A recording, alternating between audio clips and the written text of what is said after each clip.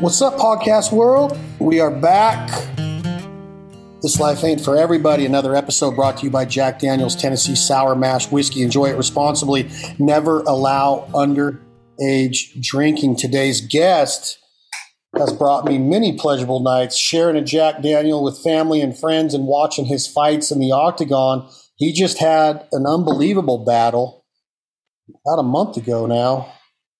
TJ Dillashaw, how are you, my brother?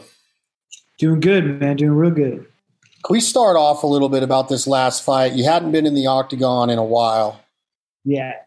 And your opponent, Sandhagen, this dude's not a slouch, right? I mean, this is a tough opponent to come back. What's up with facing him coming in after a 2-year layoff? That's what I asked for. I asked for a title fight right away. It was a possibility, but unfortunately, Jan needs Sterling in the head, got disqualification, so I knew they were going to do a rematch. So I wanted the next best thing. I wanted the number one contender. I wanted to submit my place in line for getting my title shot, and I knew doing that would be fighting the number one contender. He had a lot of hype behind him. He just came off a knockout off Frankie Edgar.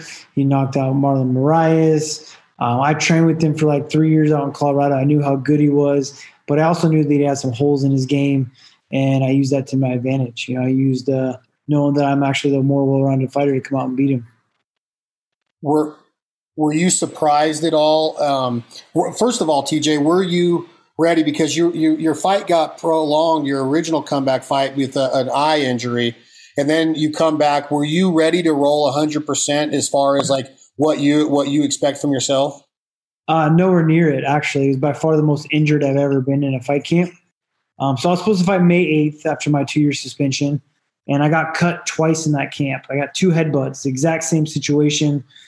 7 weeks before the fight, had to let that heal up a couple weeks, started getting back into sparring, and then 13 days before the fight, again, opened up, massive cut all the way across my eyebrow, built a lot of scar tissue up in my eyebrow, which reopened in the fight against Sandhagen.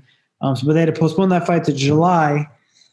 And I was so ready for May 8th. I mean, my body was feeling good. Sparring was going great. I felt ready, so it was a very unfortunate situation. Getting pushed to July, I didn't get to spar at all that fight camp because I was injured the entire time. I had like this pinch, like the worst of it all, which is like, it's kind of crazy. I had this like pinched nerve in between my toes and my foot. And so it was like agony, man. I couldn't walk on my foot for the longest time. I had to put shoes on even to work out. It was such a pain in my butt to deal with. I got multiple cortisone shots put in it, but it wouldn't go away. I did it doing a slider board and strength conditioning where you slide back and forth almost like you're doing like ice skating or something, and I crushed my foot against it, and that really messed with me. I had a partial tear in my MCL on my right knee, just doing some sparring, trying to do my first sparring of the fight camp, hurt my right knee by just sprawling out on someone, doing something I've done millions of times and hurt my knee. And then I also had my left shoulder banged up as well too. So I didn't get to spar at all going into that fight. So it was something I had to wrap my head around to say, oh, well, even though you're not 100%, you're going to win this fight. You're still the better man. And that's a true mind fuck, to be honest, like to have that confidence going into that fight that you're going to win it when you haven't even got a chance to prove yourself in practice, really.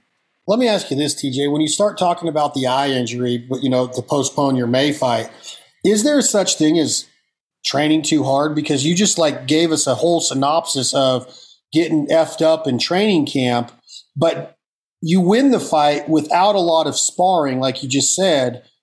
Can you do this? And I've heard of UFC and MMA guys not sparring a lot. There's been some noted guys that have said, notable gut fighters that have said, well, I don't spar as much as I used to. I think GSP was even one of those at one time. But is there such thing as overtraining for an upcoming fight? Oh, tons, always, especially for our sport, right? There's more gym wars than there ever wars in the cage. You get more 95% to 90% of the injuries in MMA are done in practice and not in the actual fight. So you definitely can overtrain and you can go too hard and hurt yourself. All my injuries for this camp, though, weren't done from like going too hard. They were just, unfortunately, I'm in a sport that beats the shit out of yourself, and I'm 35 years old. You know what I mean? Like, I'm not no spring chicken that bounces back from things. But I think when you first start out in this sport, you have to have those hard rounds. You have to push yourself. You have to learn timing. You have to learn how to fight. When I was first at Alpha Male, I had to learn how to become a fighter. I had to have those hard rounds, those drag out wars, to really believe in myself and to know that I could be out there and do this thing. But then once you get to the top, once you get there, I'm not saying you don't ever need sparring, but you need a lot less of it. You need to be doing a lot smarter controlled sparring to make yourself last in this sport. You know, you've seen Robbie Lawler make a comeback and looked amazing because he stopped sparring. He stopped beating the crap out of himself. I believe I was a lot more durable in that last fight because I didn't spar for 12 weeks going into it, you know, and I had a 2-year layoff before that. So my brain had a real chance to rest going into that fight, to where like most of my other fights I probably went into somewhat concussed. You know, when you have hard sparring rounds and you're going with guys. I mean, to be honest, to be the best in the sport, you have to get pushed. You have to find those training partners that are going to push you and they're going to beat up on you, so that you know where you have to get better at. You know, so there's been a lot of fights where I've gone into probably a little bit too banged up and your brain not ready to get hit again. If your brain might be concussed going into a fight from over sparring, but now you go in against a guy that he's notably a great fighter. This Sandhagen is a good MMA fighter. You have proven yourself as being one of the greatest in the history of the UFC with the battles. I mean, Barrios and everything that you've been in the ring with, your championship, or in the octagon with. When he starts throwing at you, though, are you ready for it without sparring? I know your mind and your brain are clear, TJ, but are you having a hard time at all seeing the punches coming because maybe sparring would have got you ready for the actual hands being thrown at you? Not at all, man. I mean, you look at that first round. I came out and won that first round very decisively, but I completely blew my knee out the last 10 seconds of that first round. I would come down, sit on the corner, and I'm like, man, my knee's fucked. Bad, like really bad. Like I limped back to my corner. So I came out that second round a little more flat-footed. That's when it was hard for me to really pay attention to dodging his punches and being myself, because I was so worried about my knee. And that's the round I got cut. I got hit with the right hand and got cut. That'd be a round I'd say I give to him because I came out so flat-footed. But I sat down in that second round and I said, you know what, fuck it. I came out in that third round. Again, I made a very decisive win in that round as well, too, kicking his legs, getting the right kind of takedowns. But in all my belief, if I had been able to fight that fight with a healthy leg, not injured in the first round, I would have finished him. There were some opportunities in that first round that I saw that I could have got in there and finished him. I had his back multiple times to where I couldn't do what I'm supposed to do. I game planned for throwing my hooks in. I tried doing that in the second round. I took his back and threw my hooks in, and I instantly had to bail. I had to push off of him and take my legs out. When I had his back, the most dominant position you can have, I had to get rid of it because my knee popped out the socket again too, you know? So unfortunately, I couldn't do my game plan. I couldn't finish the takedowns when I had his back because my knee was blown out, but I did what I needed to do. So I wouldn't say that the lack of sparring for me, I wasn't able to see some of the punches coming. It was more just a situational thing. And he's a great fighter, and he's long, elusive, and has tricky stuff. I'd say the only time it was hard for me to see, though, was after that second round when I had a ton of blood going in my eye, right? So I had that same cut that reopened up. I had to lie to the doctor when he came in and told him I could see when I couldn't. I even tried stealing his cotton and trying to wipe my eye even more because I couldn't see. Hence the reason why I kept holding my hand so much higher when I was fighting the rest of the fight, because out of my right eye. You've always been a guy that is not afraid to tell myself or other people in the media or the MMA world of what you think of other fighters, or if you have an issue with other camps. Is there any issues with Sandhagen, or is there is there an ultimate amount of respect? Because you've mentioned several times that he's a great fighter. Do you have the ultimate amount of respect for him, more so after the fight than going into it? Yeah, I guess so. I mean, I always had respect for him. I actually believed in the guy before he even believed in himself. I was touting him to get to the UFC when he was on the small cards. I was talking him up on all my podcasts. I was talking about before I fought Cruz how this kid Corey Sandhagen was putting some licks on me in sparring. This was getting me ready for the fight. Like, I talked him up before he even believed in himself. I got a little more respect for him now because I understand that he believes in himself, you know. But he's a great fighter. I just don't think he's as well-rounded as he needs to be yet. He's still young enough to where he can fix that. So let's talk about a couple headlines, TJ Dillashaw. let's talk about the Sean O'Malley and where he's at. He's had a career to where was on the looking for a fight with Dana White, I believe, or the Contender Series, and then he starts winning, puts together a pretty good streak, has an injury in a fight that breaks his ankle or something to where he kicked a guy and it didn't go his way, comes back, wins his next fight. But you've been out there saying that you don't think he'll become champion. What is the issue with Sean O'Malley? What is the hype about this guy? And what are you thinking? Are you going to fight him, or where are you at with him? The hype behind him is because he promotes himself well, and the UFC does a good job of promoting him as well too. He's willing to be flashy. He's willing to be colorful.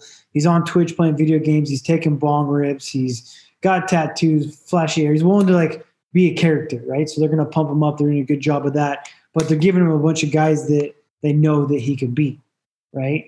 He didn't break his leg in that fight. What happened, he finally fought a guy that was somewhat ranked and tough in the division, Chito Vera. Actually know him and train with him. Chito kicked his leg in the calf, and he got that dead foot, and then Chito finished him with ground and pound. So the only guy that he fought that's ranked decently, he got finished in the first round. Other than that, they're giving him guys they know he can beat because they want to promote him. He's got a great following. He's got 1.8 million followers on Instagram or something. They're doing a good job of trying to build him up, but he's not as well-rounded. People that aren't knowledgeable in the sport be like, yeah, he's the best. But you don't understand who he's fighting. And two, you don't see the holes in his game. So he's young, though. He could figure it out, I guess. But I don't think that he's got the toughness behind him to be what he needs to be to become a champion. What do you fight him? Would you take a fight with him? No problem? I mean, after I get my belt back, you know what I mean? Most importantly, that belt's the next fight. I'm fighting to get that belt back next. I just beat the number one contender. And then I take fights like that. Then I take those fights to where I can steal his fans and get paid for it. Okay, so you've been mentioned in the media lately of saying that about Jose. Talk to me a little bit about Jose, his career, where he's at right now. And that's another fight that after you beat the champion, you would accept a fight with Jose out of respect? Or what does it mean to say, I'll take that fight after I have my belt? That means that my first goal right now is getting my belt back. I mean, it was my belt when I left. I just beat the number one contender. That's my shot. It's perfect timing for me. I got 3 months to heal my leg up before I get into a good training camp. These guys don't fight till October 30th anyways, so they won't train for November after their fight. They wouldn't even probably start thinking about training until December. That puts them in around March, so it's perfect for me, time frame wise, right? Because I can't take any fights before then. My knee's completely blown out. I just had surgery 3 weeks ago. And let's be honest, the goal is to have the belt not only for knowing you're the best in the world, but that's when you get paid. You know what I mean? I'm here to collect these checks and get the pay-per-view numbers. And Jose Aldo has a huge following, like he should, because he's a legend of the sport. He's a legend in Brazil. So you fight a guy like Jose Aldo that continues to build your legacy when you beat him, as well as the fans want to see it. So when the fans want to see it, you get paid for it because you're the champion. You get that pay-per-view cut. Are you telling me that the March fight, when you're back off of knee rehab and you're in a good camp, you're fighting March of 2022, that will be for the UFC title? Around there. I'm not saying it's exactly March, but yeah, my next fight will be for the title. And by that time, who will it be against? My bet is Peter Yan. Now, he lost his last fight due to what? Disqualification, or what happened in that fight? Yeah, disqualification. He was beating the crap out of Aljamain Sterling. He was the champion. Aljamain was challenging for the belt. He had a great game plan, was beating the crap out of Aljamain Sterling. Very about to finish him. Aljamain was on his knees, trying to bail out of a situation. Yan knees him in the head while he's grounded. A good knee, illegal, and Sterling takes the disqualification and gets the win. So he won the belt from DQ, which is ridiculous, and just he won an Oscar nomination for the way he kind of handled it all. But Jan's got his number. Jan's going to get that win back. So they're going to fight October 30th. So I know that you're one of the most confident. You have to be confident in this lifestyle. You can't go in there and think, I'm not going to win. You can beat anybody at any given time. Peter Yan's been on a pretty good streak. He's tough. He's a very tough fighter. I believe he was the last one that ended Uriah's comeback. Is this correct? Was that Peter Yan? If you call that a comeback, yeah.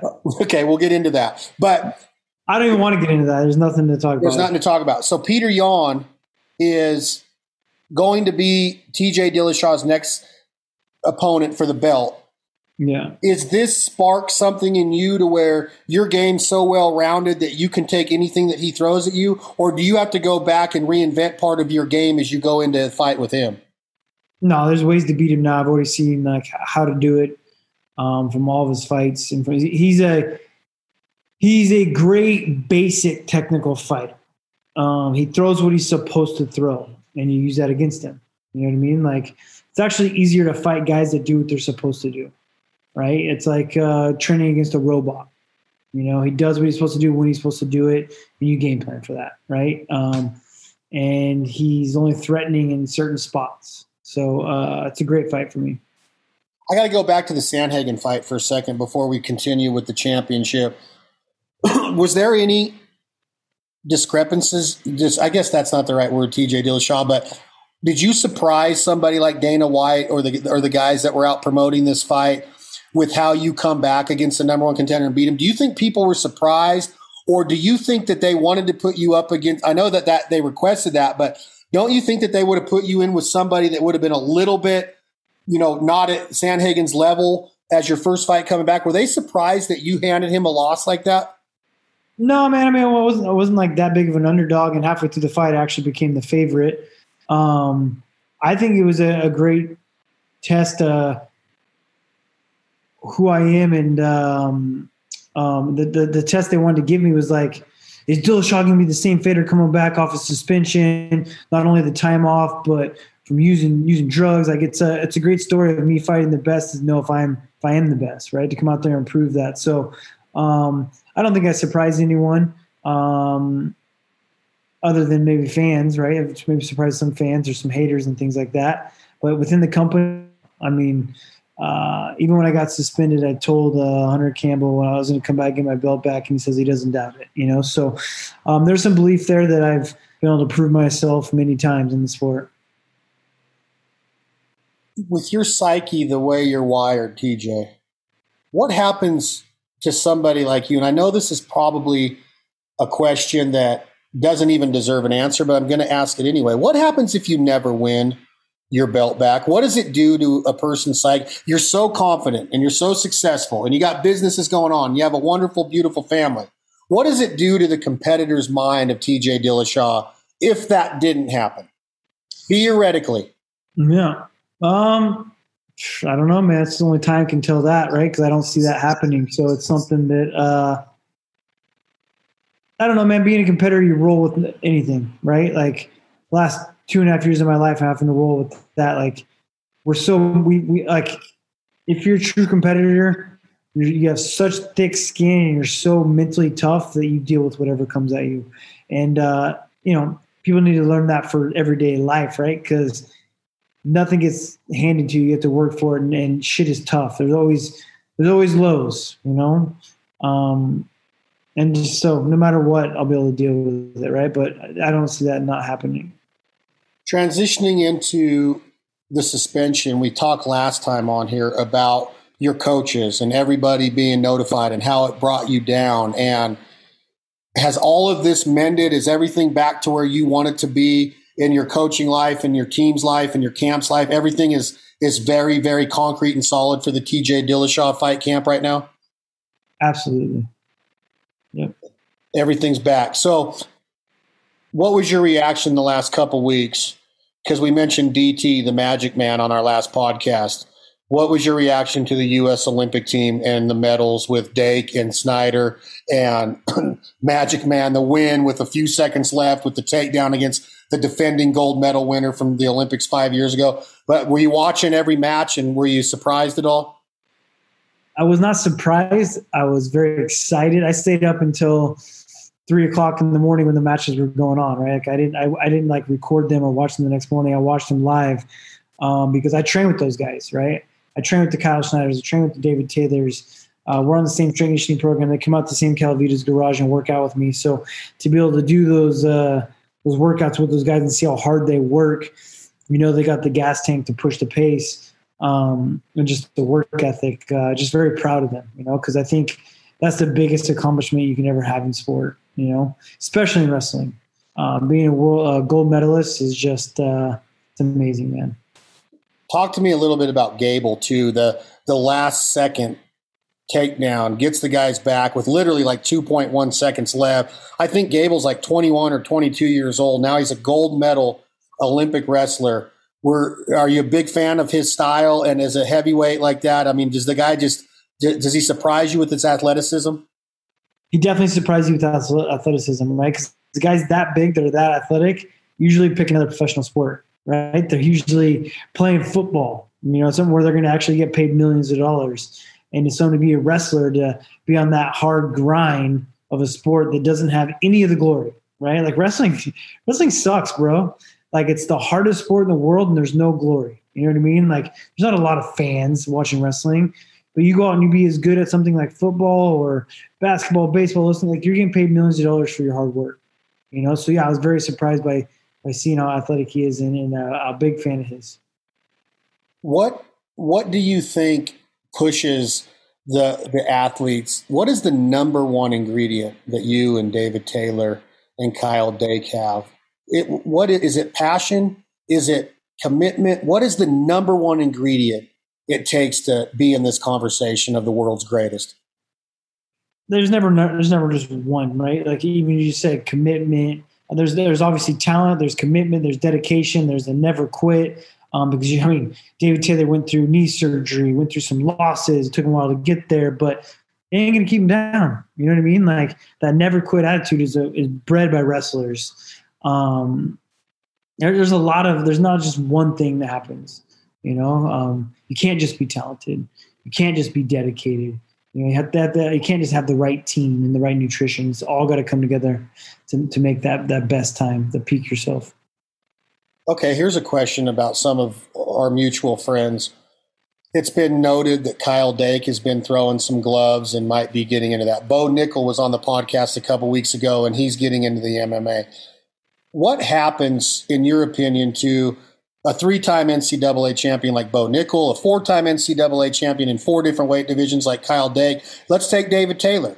And then I want to end it with Gable and Snyder. Can these guys make a career doing what you do? Because you transitioned from wrestling into MMA too. These guys are at college level, an NCAA championship, All-American level. I mean, they've won the trophy many times for Wrestler of the Year, the Hodge Trophy, and now you come into the Olympics gold medalist. Do you see any of these guys having a successful MMA, UFC style career? Absolutely. I mean, you definitely have the best chances with a wrestling background to come in and be successful, but it comes down to being who's fucking mean enough, right? Because wrestling's tough and you got to be mean, right? But it's a different type of mean. You're like, in my opinion, you got to be a mean motherfucker to get out there to be tough in MMA, as well as you got to be athletic enough to pick up striking, right? But they can come out and be successful with just wrestling. But to be the best in the world, how athletic are they on their feet? How can they dance? Can they play other sports? Gable? That guy could be a world champ. See how athletic he is? I guarantee he could pick up striking. What does he mean? I don't know. I don't know the guy. You know what I mean? So they all have the recipe to be successful. I don't know them personally. I know Bo Nickel's going to do it, and he could be great. He sounds like he's setting up a good team. So, yeah, I'm excited to see how these guys develop. You know David Taylor personally. Is he mean enough? I don't think so. I think David Taylor will continue to be a wrestler. I don't think he'd ever want to do MMA. Me personally, if I talk to him, I know him well enough to where I've worked out with him a few times. You know what I mean? Like, had some conversations with him. I would say no. My first, but he could surprise me. Who knows? But I would say no. He's 30 years old as well already, right? Like, starting MMA at 30 years old is a little bit too late. We have another mutual friend that's getting ready to go into a different realm of fighting, the bare knuckle fighting. Oh, hell yeah. What's going to happen with Money Mendez? Dude, Money Mendez is looking amazing, bro. He looks jacked. He's like good shape. He's been doing nothing but boxing with his coach out there. I've been watching his videos, been looking. I'm so pumped for him. I'm pumped for him to come back and be a competitor because that guy's always been the most athletic, toughest guy for me to ever go with. By far the strongest person I've ever grabbed a hold of. So fast and explosive. With the right situation, if he wouldn't have had to take that Conor McGregor fight in 10 days, he'd have been a UFC champion. You know what I mean? Like, so close to beating Jose Aldo in that fight where in my mind, he should have been UFC champion. There's a couple of things within training. If you could have changed up and had a little bit more cardio, that he would have been a UFC champion. He's by far the most athletic person I've ever gone with. So I'm excited to see him back. And he's a powerhouse, man. He's going to knock some fools out. Do you feel like he has, like, how do you categorize his hands? Does he have amazing hands? Like, he looks like a boxer to me in his latest videos. He's fast. He's super explosive, right? Which that's why it's hard to have long-lasting cardio. When you're that explosive, you have that much muscle, it's hard to have cardio. You have to train it the right way. And yeah, his technique, awesome. So he looks great as a boxer. I'd say the only downfall is his reach, right? So he's gonna have to use that. He's gonna have to use a different style, right? That'd be the only downfall. But I think he's got that figured out with how fast he is, how powerful he is. He can be the Mike Tyson. You know what I mean? Like, he needs to be like Mike Tyson when he boxes, and he'll have no problem. He hits hard enough for it. I mean, when you watch him hit the bag or work out, he moves as fast as Mike Tyson would move, right? He looks good, man. I agree with everything you just said. Would you consider going to his first fight in October live to be in the building when he has his first bare knuckle boxing fight? Hell yeah, I love Money Mendez, man. I'd support him to the end of the world and back.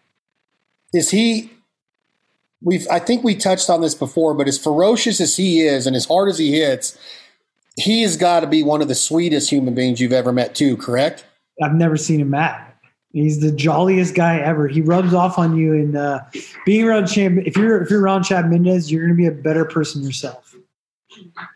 So, as you look at yourself in the mirror, Dillashaw, where do you establish yourself in life right now? Take away the glory of the MMA and what you've achieved.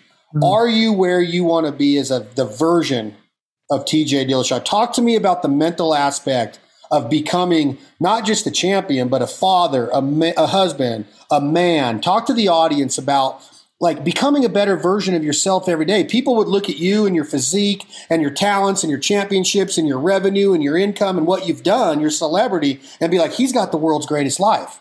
He's done it. Hard work pays off. But are you where you want to be as the best version of TJ Dillashaw at this point in your life? I am. I just need to make sure to sit back and enjoy it. You know what I mean? Like, I've become I think I've become a lot nicer and understanding of a person since being a father. My son's made me a lot, he's made me softer. You know, he's made me softer, which, you know, you need to be hard-nosed through parts of your life to get to where you want to be. But he's made me enjoy a lot more things and understand what's really important in this life. And now I need to make sure that I sit back and enjoy it and do the right things because it goes by fast, man.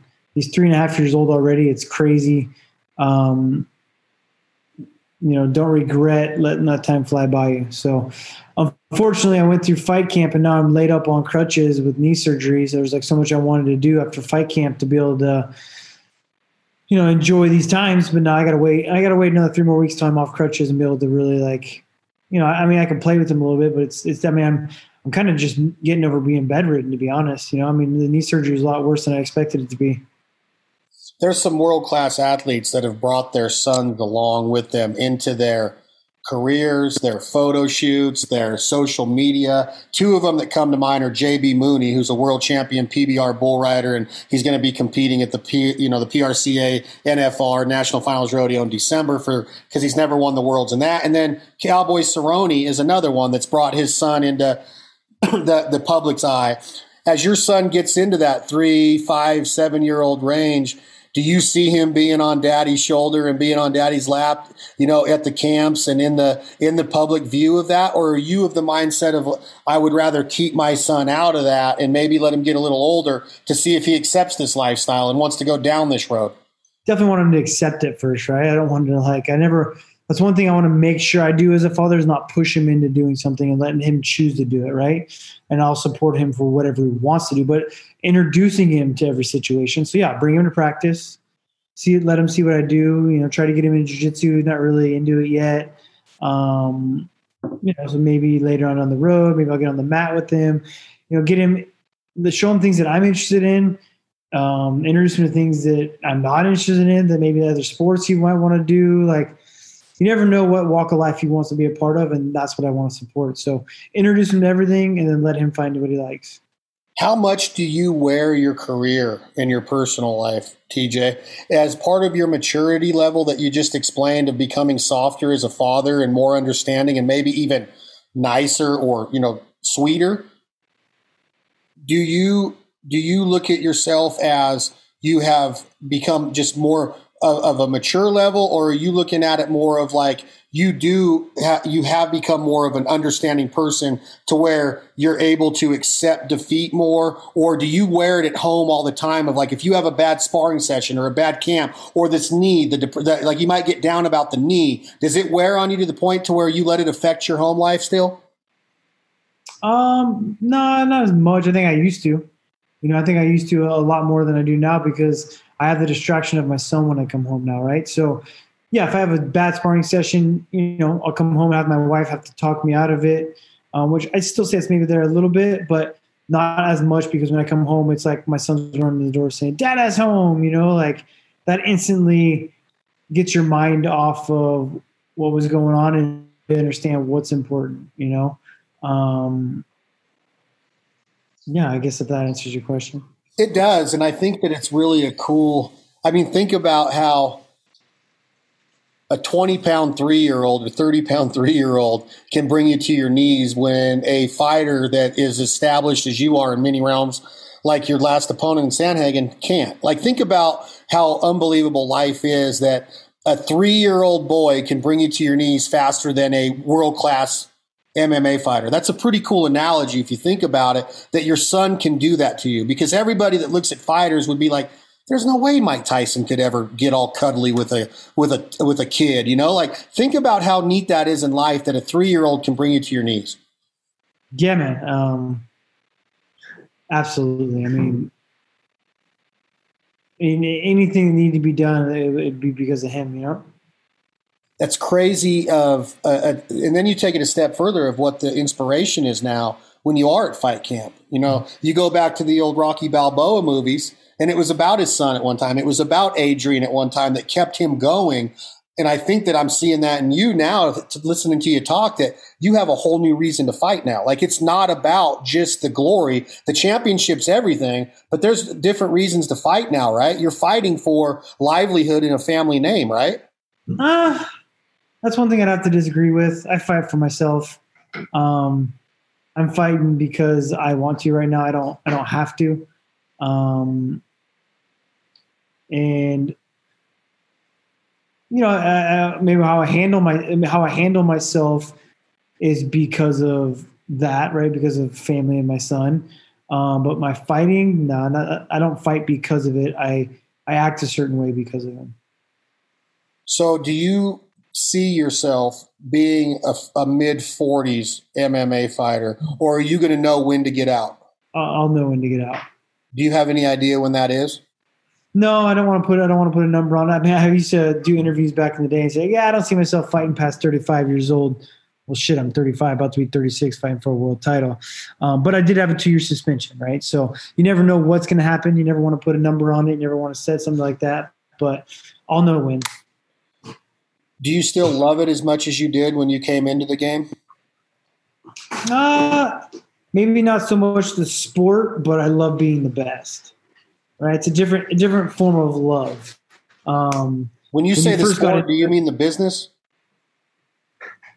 The business, yeah, I guess more the business, the drama. It gets old, man. Like, actually, me and my wife just had a conversation about this the other day. Like, remember like when I first started making a name for myself and how the UFC would have me travel to UFC for fights or doing like interviews or media stuff or, you know, meeting other celebrities. And like, we were so excited about it. Like, no, this is awesome. Like, and then you would meet older fighters and their wives and they'd be over it. You know what I mean? They'd be like, oh God, like we hate coming to these things. We hate doing this. And it's like, how could you hate it? Like, this is amazing. This is like, we made it. We did it. You know, like we're doing it. We're doing it right now. We're living it. But now I'm that older fighter. You know what I mean? Like, I don't want to go to fights. I don't want to do the media. I don't want to do all that bullshit. You know, it gets old, man. It really does. So, yeah.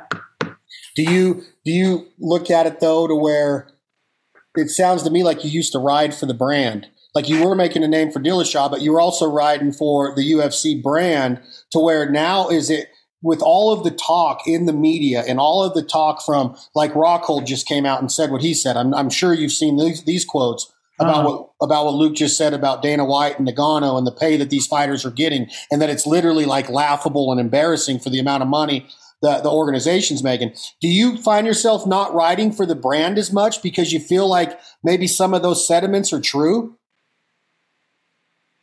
No, man, I don't want to get involved in that. You know what I mean? I already been there, done that, tried that stuff. But no, I mean, I do understand that, but I have also built my name and built my companies because of what I've done in the UFC, right? Like, yeah, I can go and look like it's not fair, this and that, which, you know, it probably isn't, but oh well. You know what I mean? Like, I have a successful businesses now. I have created a name. I am who I am because the UFC has given me that opportunity.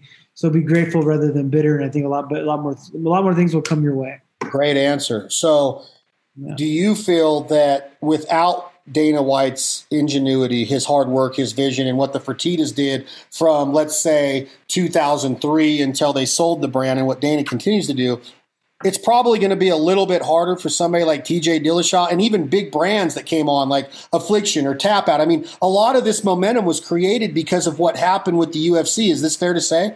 Yeah, I don't think the UFC would. I don't think the world of MMA would be here. I mean, it'd still be like. I mean, who knows if they'd even have like recorded. There always used to be like recorded VHSs and things like.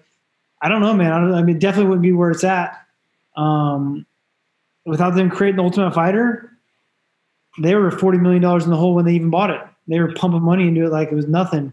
And until they had that first Ultimate Fighter is when the UFC took off. So their grit of grinding and creating this opportunity for us, yeah, it wouldn't be here without them. Give me an idea of some of the fighters that you love to watch when let's say when I started watching, let's say like 03, 04, 05. Are you an Iceman fan? Were you like just glued to your TV when you'd see him come out in those blue shorts? How could you not be, man? I mean, he was like the Steve Austin of the UFC. You know what I mean? Like just raw talent, knocking people out. But I was also a Couture fan, you know, because he was like the all-American, clean-cut, do things the right way kind of guy. George St. Pierre fan because of his dominance and his professionalism and taking it to, you know, doing gymnastics and things back in the day before anyone was doing any kind of training and how professional he was. Back watching Vitor Belfort do the Vitor Blitz and knocking big fat dudes out when there was no weight classes. You know what I mean? Like fans of so many different walks of life and steps of the sport. Were you a fan of Matt Hughes's fighting style? Yeah, because I was a wrestler. I remember being when that first, like, I think the very first old UFC game that came out, like way back in the day, I would always select Matt Hughes because he was an American wrestler. Okay, so let me ask. You were smiling when you said that just now. Yeah. 5 minutes ago, you said, man, you just get over going to the fights and the publicity or the media and stuff. Do you still like the fight game and talking about it? Do you get fired up to think about Mike Tyson being 19 years old or 20 and the undisputed champion of the world with all three belts and knocking grown? I mean, he was knocking grown men out when he was 17, but do you like talking about the fight game? Could you ever go into commentating and like talk about fighting for your job? I probably could once I'm done. You know what I mean? Like I did a little bit of it when I was fighting, but it just kind of like almost gives you anxiety, right? Because like you're taking work home with you. It's like I don't even watch fights that often unless I'm very invested in who's fighting because like I'm at practice all day long. I'm thinking about who I'm going to fight and then you coming home and watching a fight and getting anxiety thinking about your fight. It's like you need the escape of it. But I bet when I'm done, I can probably see myself doing that because, I mean, I'm a very technical mindset, cerebral fighter. I mean, I could do it. But we'll see, man. I have a lot of businesses at hand now that are probably going to keep me busy. So if the opportunity arises, I would say possibly. But I like talking more about the past of fights than I do the future. You know, about like those old Mike Tyson days, the old UFC days. Like reliving that is more fun to me than talking about future fights. I could see that. Do you like talking about, like, the question comes up, like what I always think of, like, how do fighters feel about, I don't care about Conor McGregor. I'm talking about just simply the career. He's made a ton of money. He's sold, Irish whiskey companies, and he's done it, right? Do you respect the career the way the man built his career? 100%. 100% you do. At first you want to hate the guy, right? Because I'm the UFC champion. He comes into the UFC, gets all this clout, all this fame, all this money, like fast, bro. I mean, he went from coming into the UFC within 3 years fighting Floyd Mayweather for $150 million. Like, that is unheard of, dude. You know what I mean? But then once you realize and you start thinking about all the work he put into it, all the promotional work and the interviews and being this character and then backing it up, like, that's a ton of work. Because I know when I'm the champ, and they're having me do all these interviews, so it gets tiring, man. Like, you don't want to do it anymore. Think what that guy's doing at times 20. You know what I mean? So what he's done is amazing. And, I've come around. I mean, he's saying some most ridiculous shit now to where it's like, it's hard to be his fan.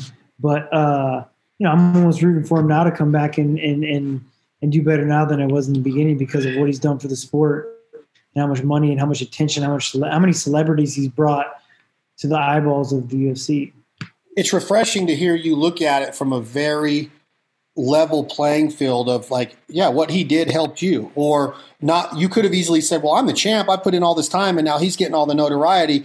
Does envy or jealousy ever set in to somebody that's as successful of your mind? Do you get that, like, oh, wait a minute? Because country singers have done that. Like, they work their way up and then all of a sudden all the limelight is on this one dude that won American Idol or something and they get passed by almost. Does it happen? That was the point I was bringing up in the beginning. Yeah, man. I remember I was UFC champion, had a gold wrapped around my waist. We were coaching Ultimate Fighter against Uriah and Conor. And there's just all this clout, and this guy's not even the champion yet. You know what I mean? Like, you're like, yeah, what the fuck? Like, I want to be making that money. I want to be doing that stuff, And at the moment in that time, yes, right? But then when you go back and look at it and realize what he had to do to get there and the work he put into it, like, I put in godly amounts of work inside the gym, right? Insane amounts of work inside the gym. And yeah, I did a little bit of work outside, but I wasn't willing to be the character that he was. I wasn't willing to create the drama and get in those uncomfortable situations and do what he did very well and then be able to back it up. Like, I wasn't willing to do that, and that's a lot of work. And now that I've been through it all, I'm towards the point of my career I'm at now, you can look back and appreciate it, because it's a ton of work. It's almost like he's WWE meets UFC, to where he's got the character, the drama. He's with Mean Gene Okerlund backstage talking smack. But the difference is that he's really getting punched in the face and choked out by Nate Diaz and by different fighters, right? But as far as the last part of the question, TJ, is the legacy of a fighter, to me, in my opinion, is different than. You could be the multimillionaire. You could drive the Bentleys. You could have the mansions on the coast of anywhere you want to build. But what about the legacy of the fighter? Do you want to go down as the people's champ, the respect of all of the people that, all of your opponents, your teammates, all of that? Does he have a legacy as a great UFC fighter if he continues to do what he's done against Poirier the last two times? What he's you've seen him in this last few fights. He took care of Cerrone, but other than that, like, Diaz handled him. The second fight was a little iffy, and then he goes in against Khabib, which that was he got manhandled in my opinion in that fight. Where do you see a legacy of that kind of career standing? I mean, he's hurting his legacy more by the way he's acting than the way he's performing. I mean, yeah, because you can't ever take away what he did. You know what I mean? You can't take that away. It's always there. but you can tarnish it by the way you're acting right now, like the shit he's doing, the shit he's saying, the people he's attacking verbally and on social media. I'd say that's where he's going to hinder it more than anything. Say if he would have just lost and handled it graciously, you could say like, look, man, he lost motivation. You know what I mean? Like he's on top of the world, he lost motivation. Like he was an all-time great. But now it's like he's saying like the most ridiculous shit. It's kind of like, come on, Connor, like making it tough to root for you, you know? But I still will because, and like I really disliked the guy in the beginning because like I was jealous, right? But now I'm like to the point now I'm rooting for him to get back to his grind. Now that you have all the money in the world and all the fame in the world, how about getting back and do the nitty gritty when you were broke, when you were on welfare, and what you did to get to where you're at? You know what I mean? Like be that guy again. Might not. I mean, that guy sucks. You know what I mean? Might not want to do it again. But if you wanted to step back up, that's what you do. If the money was right, would you meet him at 155? And what would happen if Dillashaw faces McGregor? Fuck yeah, I would definitely do that. It'd be amazing. He'd be big. He'd be big for the weight class. I mean, he's put on some serious size, man, through his. You remember him still? I mean, he must have been cutting a lot of weight to go in 45s because the way he looks now is just completely different. So I'd be giving up a lot of weight. He's got great timing. He's got power in his left hand. I would just have to make it. One thing that I have great that would mess with him a lot is my pace, my cardio, and my wrestling. You know what I mean? Like if I'd be able to control that distance and be on him, just like Habib did, and just manhandle him, and then because he has horrible cardio. He's got garbage for cardio. I'd be able to outlast him and finish him. You know? I want to see that fight. Oh yeah, I really do. I think that would be the way that if you go back, and I hope that people listening to this, men and women, go back and watch your fights with Barrero, because I don't know, like if you break them down anymore, if you watch your old fights, but when you watch those fights and you rewind them and watch like the second round again, whatever it is, in both fights, there was 3 of them, right? Two against Barrero. 2 against Barrero. Your hands and your footwork, like were you? I don't know, like all the boxers you were being compared to at the time, you were showcasing so many different aspects of the MMA game. Are you still at that level, TJ Dillashaw, where you can be that fighter in the ring and be that dominant? Because you were dominating, and this dude was the best there was. Yeah. So you have to fight every fighter differently, right? Like I couldn't fight Corey Sandhagen like I fought Renan Barão. It wouldn't work. Right? Because Corey Sandhagen's got great motion.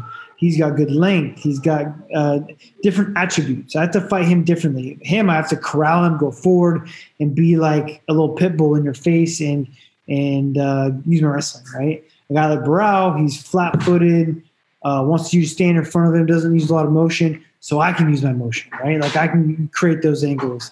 The greatest fighters in the world are ones able to change up who they are from round to round, or from fight to fight and from round to round. You know, like for instance, when I fought Garbrandt the first time, I was trying to use all his flash and these setups and these feints that first round. Got a little overly aggressive in the last 10 seconds that first round. Got caught with the right hand. And that was it. That was the end of the round. I had to come out that second round and be a completely different fighter. I stopped moving as much. I stopped feigning and just started throwing. And that's when I found my openings, right? So being cerebral enough to be different from fight to fight is what keeps me on top, what keeps me the best. So in so many words, are you saying that your game plan and your training camp game plan might change right after the first round and you got to go to a different game plan than what you studied the last 3 months? Yeah, 100%. Maybe I didn't game plan the right way, or maybe he's not doing the things I was hoping he was going to do. Most of the time, you kind of have to change things on the fly. Very seldom do fights go like my first Barão fight. Very seldom. That one worked to a T. Everything happened exactly how we wanted it to. The fight was almost in like slow motion. That's like one of those times to where like you feel like what Michael Jordan probably felt like all the time. You know what I mean? Like things were in slow motion and things just happened perfectly, and just you pay millions of dollars to have that feeling, you know? So before we end this, let's take it back pre-Sandhagen just now. You're beat up. Are you going to follow your game plan when the bell rings in the first round. Do you feel you had your game plan pristine, just pristine for this fight? Because I keep going back to the thought of this was not an easy fight to come off a 2-year suspension with. And after the injury of your May fight and the eye and everything, this guy is legit, and you beat him. You beat the number one contender in the world. What does that do to first off, TJ, say, did you have a game plan and did you follow it? And then I want you to tell me, what does that do to a fighter? Have you talked to him since? Because that's got to mess with the fighter's psyche to be the number one in the world and then fight a guy that hasn't fought in 2 years, even though it is TJ Dillashaw. It's got to mess with him too, right? Yeah, and I beat him on one leg. I'm telling you, like, my knee was trash, man. I had a big ruptured LCL. I had a torn bucket handle tear in my meniscus and my medial and lateral meniscus. I had a PCL tear. I mean, my knee was toast, like toast. And so, yes, did I have a game plan? I definitely had a game plan for him. I have a game plan for every fighter I come out and fight. And I definitely stuck to the game plan. That's what got me the win. It would have been a lot prettier and wouldn't have been as close if I wasn't as injured, right? Like how easily I was able to take his back and how easily I was able to get him and grab a hold of him would have been times 10 if I would have been able to actually lift him up and put him to the ground. If I would actually been able to throw my hooks in. Like I had his back so many times where I could have thrown my hooks in and looked for the finish, but I couldn't do it. I was physically not allowed to do it because my knee would pop out of socket. I couldn't lift him up in the air because my knee would give out. Like I couldn't close distance the way I wanted to because I couldn't push off my leg the way I wanted to. I had to fight southpaw the entire time because I didn't want him to kick my bad leg, but because I stuck to the game plan, I still got the win. Think about how crazy it is of the word give up and how easy it is to say, dude, my knee's shot. I can't continue. The guy that got beat by Peter in the last fight, he didn't need to take that disqualification victory. There's a lot of mindset that goes into fighting hurt. And you could be in the best shape of your life, TJ Dillashaw, and you get punched one time in the rib cage like Chad Mendez did to me one time in the gym. I thought I had a pretty good pain tolerance. I ran around that gym he broke 2 of my ribs, and I freaking was like in pain for hours and days and weeks, right? It affected the way I went to the bathroom for a long time, TJ Dillashaw. So when you're in that ring with a world-class fighter like Sandhagen and you cannot even put any weight on that knee or it's going to give out and blow out, think about the mindset, just how people should attack life on a daily basis. Think about what lessons could be learned just by knowing what you're going through in that fight, that fight with Sandhagen. If people attack life like that, we would be a much stronger community and a much stronger nation. You know what I mean? Yeah. And I owe that to my father and my mother, right? They're the one that bred that work ethic and that just never give up attitude, right? Like we were a well-off family, but we never acted like it. Like my dad was very successful in the world of construction, build private homes. And so, we never had to go without, but he made us work our ass off for anything we wanted, got us in the sport of wrestling, which made me who I am. Man, I definitely, there's easy ways to quit in that fight, right? You're talking about my knee, but even more so my eye. My knee was more of the problem, but I had a way out if I wanted to, right? If I wanted to have a way out of the fight, I had it. Like when I got cut in that second round, they could have called the fight and would have been a no contest where they had a rematch or something, right? Doctor came in, I could have been like, oh, I can't see. They would have called the fight because it was only in the second round. It would have been a no contest. We'd have probably do a rematch, but I didn't want that. You know what I mean? I said, I lied. I told them I can see perfectly. Don't worry about it. Let's go. You know what I mean? Like they presented the out to me and I did not want that. Like that's just not my style. You know what I mean? It's not how I was raised. I think it's so needed, man, for you and guys like you to be able to educate people that you can get through adversity. You can get through pain. There's these things we have in our lives, TJ Dillashaw, called thresholds. Your eye was a threshold. Your knee was a threshold. There's parts in my cardio workout this morning with my trainer that I wanted to throw up and quit and get in my truck and drive away, but I got through that threshold and the rest of it was easy. And then at the end of the workout, I felt so righteous, right? Like I was ready to attack the day even more, even though I could have very easily quit halfway through and said, it's too smoky here. The California wildfires got it. My asthma's kicking in. And I wanted to. I'm not going to lie. I wanted to quit, but I didn't. And he kept pushing me. And that's what you're telling me, is that if we just find that ability to beat a threshold, we can achieve a lot of shit, right, TJ? Absolutely, man. I love it, dude. Okay, we have another mutual friend, I think. You say you barely watch fights anymore, but there's fights this Saturday. There's a fighter nicknamed the Carpenter fighting. Are you a fan of the Carpenter, Clay Guida, and is he going to come out the victor this Saturday? How could you not be a fan of Clay Guida? I love him. Like, he's like just such a man. Like, I remember, like, I only know Clay Guida, through practices, and especially back then, I knew him very little. And we had Bronson, and I wasn't living at Team Alpha Male. There's all the drama going there, but that's where I was training with him at. He like gets me this like super nice gift for my son, and he's like, I only know him very little. He's just such a nice human being, such a good person, so easygoing, just wants to fish and live in an RV, be on like. Clay Guida is awesome, man. And so, yes, he definitely, his grit, his toughness, and his the way he fights, he definitely can get it done. And I'll be definitely rooting for him, and I'll be one of those fights that I'll watch. Okay, I'm going to text you then Saturday night. I'll be up in Oregon cooking for Traeger and Dickie's Workwear, and then we got this place up there that's going to get the fights for us on. I'll text you during it. I love him. Like, I've been around him, and just to see what life means to him. Like, he's like a Chad Mendez, you know what I mean? Like, and personality-wise, how they're just always happy. Yeah. For whatever reason, those guys are just, like, happy. Like, they don't get pissed off. If they do, they hide it. Oh, yeah. It's like he walks out and he sees his blazer broken into, and he's like, gosh, dang it, man. It's cold out. Everyone says it. He's like the dude, right? Yeah, he's the dude, right? He wears the robe, and he's the dude. And I that's what I love about being able to talk with guys like you, is that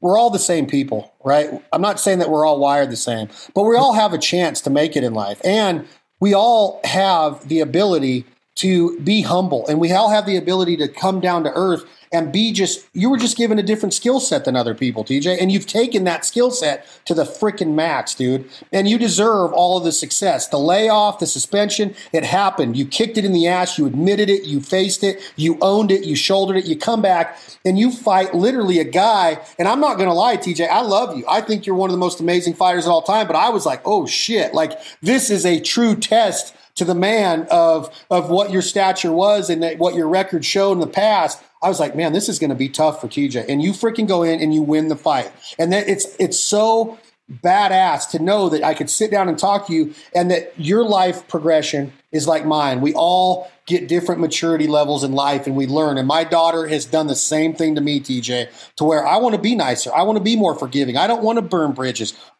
And I think it's great to hear me and you to be able to have this conversation, and that we do agree that we do want to be sweeter like Chad Mendez. I don't get how he does it. He's got to be on some kind of freaking vitamin that lets him do it. I know, man. It's crazy, but I appreciate your time, bro. You're nodding your head. She's like, yes, I want you to be nicer like Chad Mendez as well.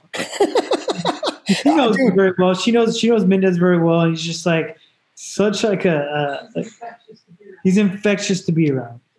Bro, it's like he's infectious and contagious, and then when he leaves, the expectations on me and like what your wife's saying right now are like, dude, I want to be that happy. I wake up tomorrow, I want to be that happy, but it's like I stub my toe and I get out of bed and I'm pissed off now. And Chad Mendez would be hopping around on the phone, laughing and watching an Eddie Murphy video. So I just stubbed my toe, and I want to get there. I truly want to get there. But please, if your wife can hear me, it's not that easy. I don't know where the man gets it. I just don't know where he gets it. I can't figure it out. I just don't. But man, I appreciate your time. I will be watching Guida October 22nd, the day after my birthday, Chandler, Arizona, Chad Money Mendez, bare knuckle boxing. I'm going to fly in for it. I hope you do too, man. I'd love to hang out with you. Where's it at? Chandler, Arizona. So it ain't even a far drive from you, I don't think. October 22nd. Yep. My birthday's October 21st. Do they have an opponent for him yet? No, I think they're naming it tomorrow. Oh, hell yeah. I think they're naming it tomorrow. Crazy mofo is going to fight that guy. Dude, I've I've been around him at my house or at his house or in the gym, and I walk around at 218. He walks around at 165, 60, yeah. I wouldn't fight you or him. I wouldn't fight any of you, but to see his videos and what he's doing with Joey and his training right now with boxing. It looks good. He looks good, man. Really yes, you and your wife should come into Chandler for that. I'm going to have him text you or you text him because you're way better friends with him than I am even. And he's going to get a big block of tickets from the Bare Knuckle. They're working that out right now. And then we'll be able to buy some tickets or whatever. Cool. That'll be a fun crowd to be around. Yeah, we should go meet him down there. But tell your wife in closing that we are trying to get there. We're trying to be better like Chad Daniels. Hard enough, but yeah. Now she has it on record, she said. Okay, man, I appreciate your time. That's TJ Dillashaw. It's been another amazing episode for myself. I love talking with TJ. What a freaking true American badass. He supports the American military. He supports first responders. He's a hunter. He's a fisher. He's a gatherer. He's a provider. He has his own dry rubs. He has businesses. He's an entrepreneur. He has what I call spirit. The man is on a different level. We are truly blessed to have him come onto the show on a regular basis. He will be back after he wins the world title in March, April, somewhere in that time frame, 2022. Tom Jake, hit that button. I will be drinking a Jack Daniels this Saturday, watching Clay, the Carpenter Guida, bring home another win in the UFC octagon. Thank you, Jack Daniels, for everything you do. Enjoy responsibly. Never, ever allow underage drinking. TJ, thank you, my man. Thanks for having me on, brother. Tom Jake, hit that button. This song is called What You Gonna Do When the Money's All Gone by Leith Lofton. We're all equal, that's what I think.